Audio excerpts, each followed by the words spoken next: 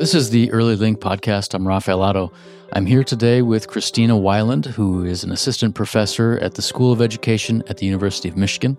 Dr. Weiland's research focuses on the effects of early childhood interventions and public policies on children's development, especially on children from low-income families.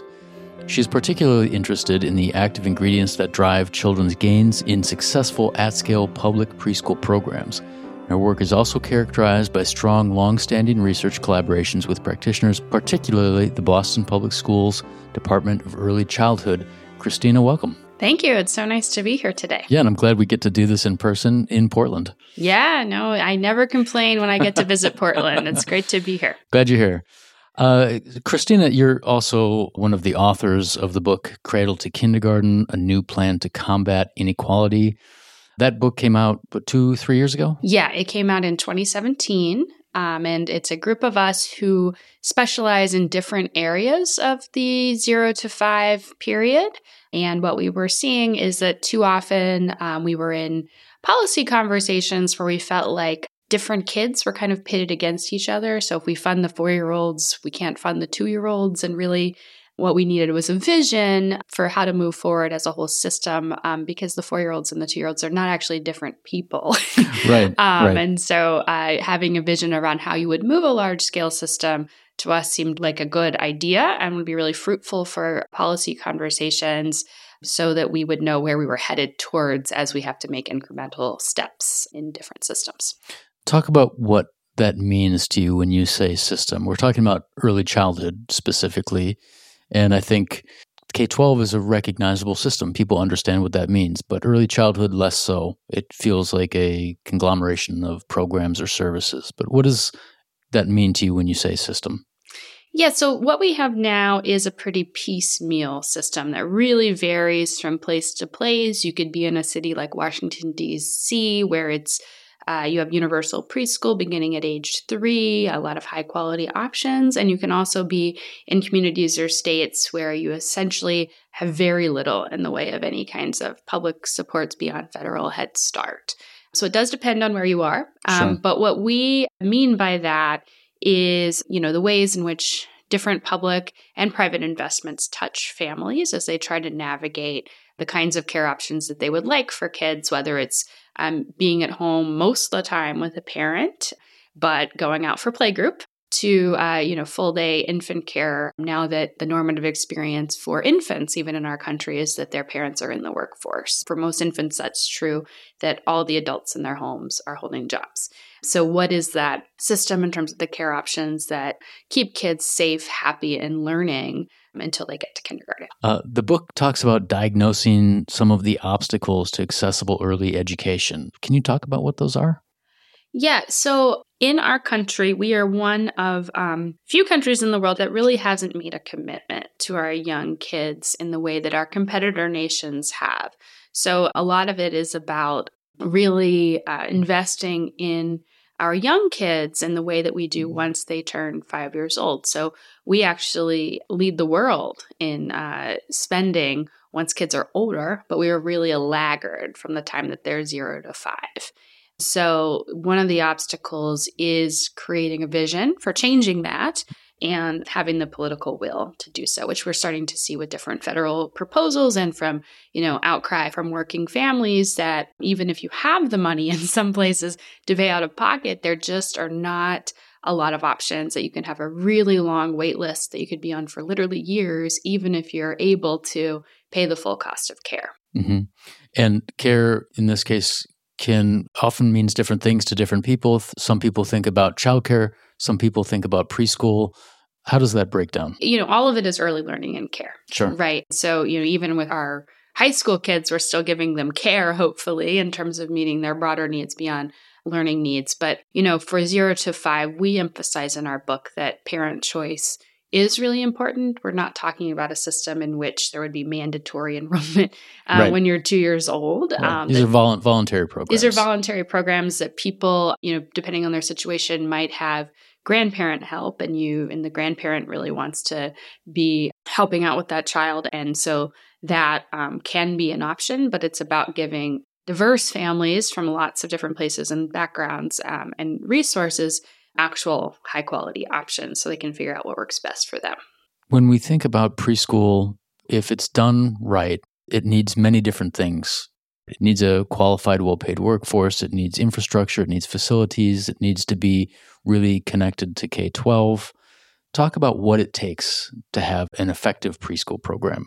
And if there's an example of what that looks like, maybe it's Boston, but what does that really look like to have it be quality, effective preschool? Sure. So, I like to sort of think of it from a backwards mapping perspective, right? Like start with the teacher in the classroom. What does that look like? And then what do we need to make that really rich, happy experience in a preschool classroom happen? So from a child level, it looks like having a place that you can go to regularly where it's clean, you're happy, it's safe, you're able to be pushed for whatever your level is, right, to where you're headed next.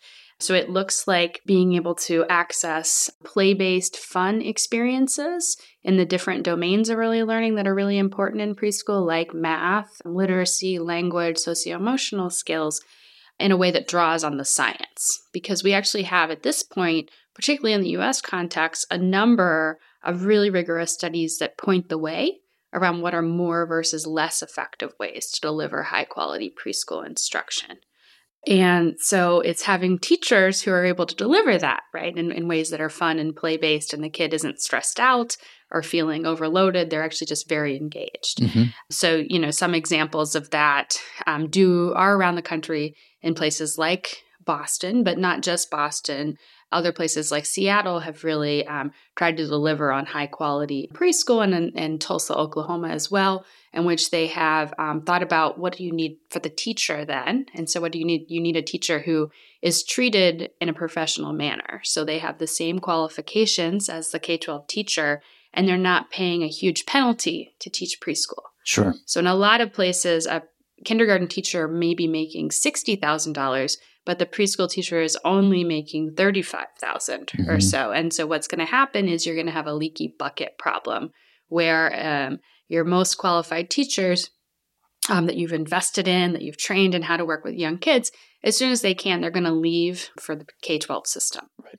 And so that is a problem when we think about how important early childhood development is and how much our young kids are learning at these ages, right? It's the time when we have the most brain development that we'll ever have in our lives. And so we want really high quality people who are supported and treated in a way that's fair to them and their families who choose to be preschool teachers, right?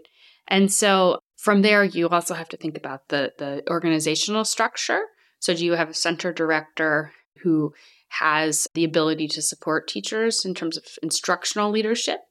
Or are they just trying to keep the lights on in the center? Do they get to go in and be really thoughtful, reflective practitioners around what can the teacher work on next, right? In terms of an adult learning perspective, how can I push this teacher? And for principals in K-12, it's making sure they understand the science of early childhood development so that they're not trying to make preschool the new second grade. Sure. Right. And pushing down practices that would be inappropriate for young kids.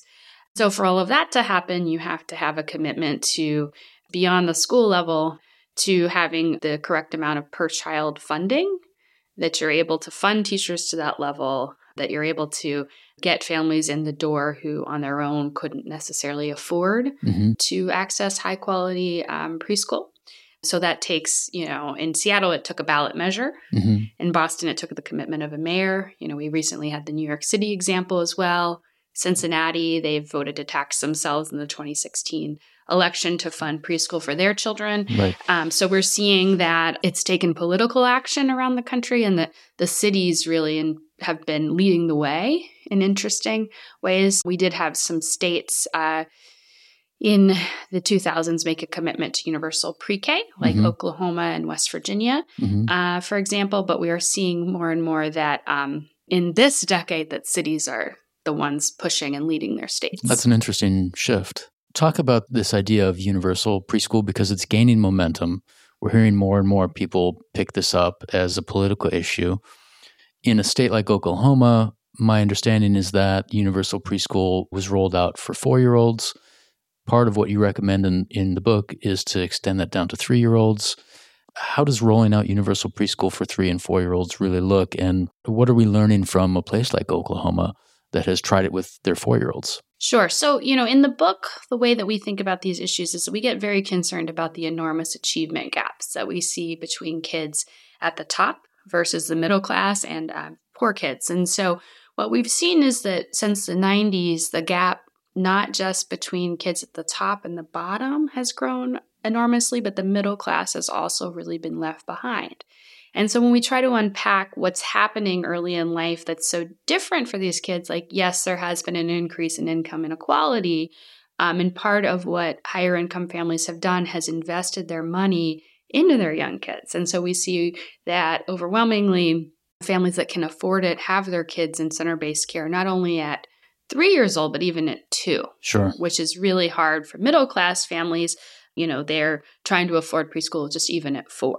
Mm-hmm. Right. So those are a year or 2 of extra learning in a high quality preschool that other groups aren't able to access. So we argue to start at 3 because the parents are working even when the kid is a baby, let alone when they're 3. We have these enormous achievement gaps, part of which is fueled by more moderate and low income families not being able to access preschool and not for as many years. Right. And so the only place in America that's really acted on this mantle of serving 3s and 4s has been the DC. Okay. Right. So they have universal preschool again for 3 and 4-year-olds, really interesting models like, immersion programs. So they have really thought in creative ways about how to deliver this in ways in which families are thrilled to be part of the system, like Mandarin immersion preschool, right? For native Mandarin speakers and not, right. Which is something that, given how global we are in terms of economics and other things, I think is really attractive to a lot of families and is drawing more families into the public system so that you end up also with more mixed income classrooms, right? Mm-hmm. But it's important when we do roll out these systems that we're careful about what actually happens in the preschool classroom. And so in our book, we really highlight some of these active ingredients that have driven progress in Boston, but also progress around the country around certain kinds of curricula that have been developed according to the ways in which children develop. Mm-hmm. So we know a great deal, for example, about how math develops, right? And if you see a kid who's able to count reliably to 5, what do you do next? Right. So we have curricula that guide teachers through that. Mm-hmm. And so part of what we would like to see and what we recommend in our book is greater utilization of that science and systems around the country. So train teachers in it, have coaching, just like we have for our athletes, where you have a qualified expert mentor who comes into the classroom and works with the teacher around, I'm having trouble keeping this kid focused in whole group time. Like, do you have suggestions for what to do for this specific child? All the way to the teacher is having trouble facilitating small groups, right? And so help that teacher target that teacher's struggles as well and have the teacher voice in there around what do you want to grow? Ongoing skill building for the professionals who are working with our children. Yes. Right? Yeah. Yes. Yeah. Mm-hmm. You're an evaluator for the study that's ongoing in Boston public schools. And I know that Boston has been recognized as leading the way in preschool. Talk about what's happening specifically in Boston public. And I'm also thinking about ways in which preschool is being more deeply embedded into the K-12 system, into the elementary school setting. What does that look like? What are you seeing? Yeah, so Boston has been an interesting case study. So we, 10 years ago did a study of their program because they've used the kind of curricula that we recommend around language literacy and math in particular, play-based fun activities that follow the science, right? And treating teachers well. And they, as they built this strong pre-K program, started to get worried about what was going to happen to the kids next. So they leave the pre-K classroom, they go down in the hall to kindergarten, and too often they were in settings that looked like the criticisms of kindergarten nationally, which was worksheets, lots of whole group activities, stuff that didn't match the science of how young kids learn. Rows of kids sitting in desks, that imagery, yes. right? Yes, yeah. Yes. And, not the kinds of hands-on fun learning that a lot of us, probably remember kindergarten as in our day. And so what Boston's tried to do is actually push the good stuff of preschool up. Okay. So let's take play-based but rigorous, serious learning and make that, what we do in kindergarten as well. Mm-hmm. And so they're in the middle of a preschool through second grade curriculum reform, where basically kids are doing play-based learning. They're also really getting pushed on critical thinking. So sometimes what can happen in K1, 2 is that those early reading skills, early math skills are so critical, they can really dominate. And what we know is that it also really matters the kids' vocabulary, their world knowledge, that stuff is really going to drive their outcomes in third grade and beyond as well, not just being able to decode the word, but to understand, okay, that's a vocabulary word I haven't seen. What does it really mean? And so it's an approach that's trying to balance having those critical skills in place, but also working on the other stuff that particularly upper middle class kids tend to get outside of the classroom. Through rich conversations at dinner, they might be introduced to very big vocabulary words, or, they may be able to access things in the community on the weekends. You go to museums, other things that cost money that other families are kind of shut out of. Music lessons, different kinds of classes, workshops that, Yeah. And so it's sort of trying to balance the constrained skills, like knowing all of the phonics rules, so that you can be a strong reader, but also having content knowledge and world knowledge so that you can understand what you read once you've decoded it. And so that is rolling out across the district. They're constantly refining it, bringing in experts to give feedback on, is it strong enough? Does it match the science? Because the reality is in this country, we don't have any proven preschool through second grade aligned curricula. You can't go buy one. They don't exist. Right. And so it takes some tinkering and thinking about what's needed. Something else that's very exciting in Boston is, they've done work to make the instruction more culturally relevant, right? So making sure that if they buy a curriculum and the books don't have enough diverse kids, that they swap them out, right? They get that lesson across, but they make sure the kids see themselves in the curriculum. And so that's another critical piece of what Boston's doing. So it's a district that is majority kids of color, majority low income. That's a really important piece of this as well, too, is making sure that the kids feel valued and can see themselves from an early age. Are there preschool classrooms operating in multiple languages? Yeah. So in Boston, there are some preschool classrooms that are Spanish immersion. There's also Haitian Creole, Vietnamese, there's a Mandarin classroom. So some of those are sprinkled around the district as well. So you talked about these developments happening in preschool and not wanting those kinds of changes or changes in how kids learn, what they've learned, to fade in kindergarten. You don't want them to lose. You want kindergarten to then be able to take those kids and help them advance at the pace that they're ready for, right? And where did that come from? Was it district leadership that saw a need for that? Was it teachers that were driving that? How does that come into play in Boston? Sure. Well, and I can talk nationally, right, for what do we know from the research. So we have some studies, some very rigorous studies that have shown us that we can take preschool kids, we can do a great job teaching them math, but then if in kindergarten the teachers don't adjust the curriculum for the fact that, say, half their class already knows a good deal of the kindergarten content, the preschool kids are kind of in a parking lot that year for a while. And it's great. We want the kids who aren't able to attend preschool, or their families, would rather have them at home. We want them to do well. We want them to flourish at the same rates, but we don't want to do so at the expense of not building on the gains of the kids who've already been through preschool. Right. And so the district leadership in Boston recognized this as something that they needed to attend to, but we also pay a great deal of attention to teacher voice.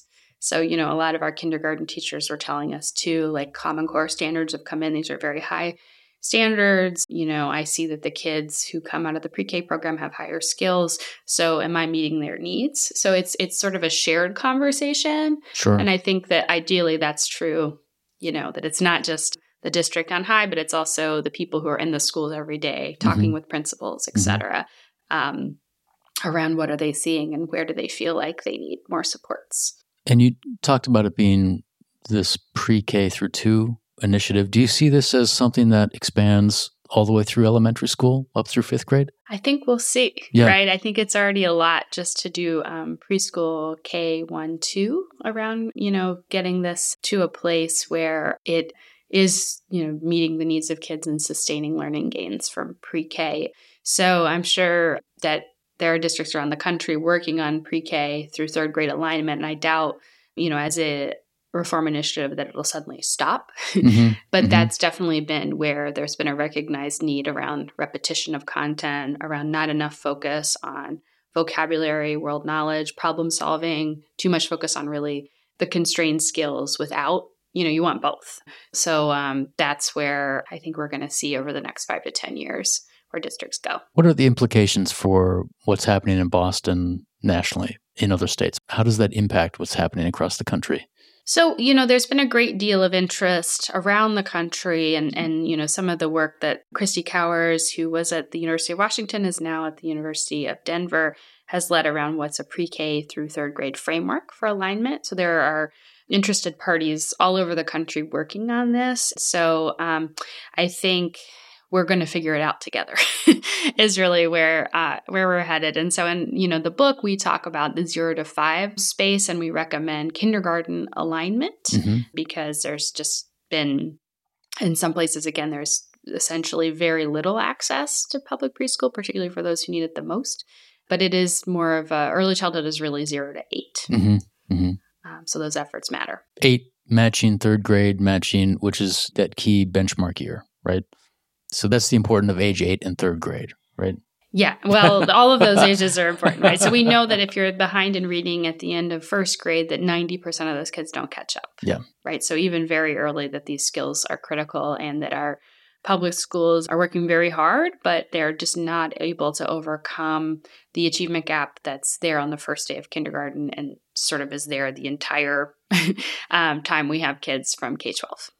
So when we think about these models around the country, I wanted to get your take on what you're seeing in Oregon and how preschool implementation is happening here.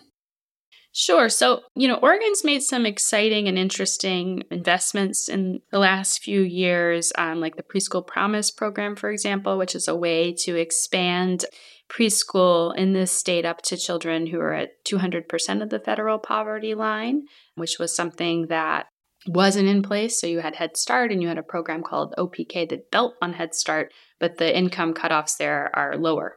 So you're getting kids who also have less access to private preschool in the door. We see in Oregon versus in national data that the percent of kids who go to preschool here is 61% for 3s and 4s, which is the same as the national average and about the same as other Western states. But more families in Oregon are paying the cost of preschool than is true nationally. So about 28% of Oregon 3s and 4s attend public preschool, and that's a bit higher in the United States overall. Okay. Right. And so Oregon families are being asked to stretch a little bit more than, say, a family nationally on average in terms of meeting the learning and care needs of your 3s and 4-year-olds. I think one of the most exciting things in Oregon is that the team that's come in to lead the early learning division, so Miriam Calderon, Sarah Mickelson, have had great success in other contexts and know the research and are really trying to connect research, policy, and practice in Oregon and chart the way forward. So there's a lot of really great momentum in this state and a knowledge that if something doesn't work, let's try something else, right? Sure. Like let's learn from research in other places and apply it here. So that kind of openness and creativity is a great asset to have as a state. Yeah. Christina, it's been great speaking with you today. I'm glad we could do so in person here in Portland. Great. Thank you for having me. This is the Early Link podcast brought to you by Children's Institute. Children's Institute is working to ensure that every child in Oregon has the best start in life. I'm your host, Rafael Otto. Don't forget to tune in on 99.1 FM on the second and fourth Sunday of every month at 4:30 p.m. Episodes are also available on Spotify, iTunes, Google Play, and Stitcher, and you can find episodes on the Children's Institute website at childinst.org and on the Portland Radio Project website at prp.fm. Thanks for listening, and we'll see you next time.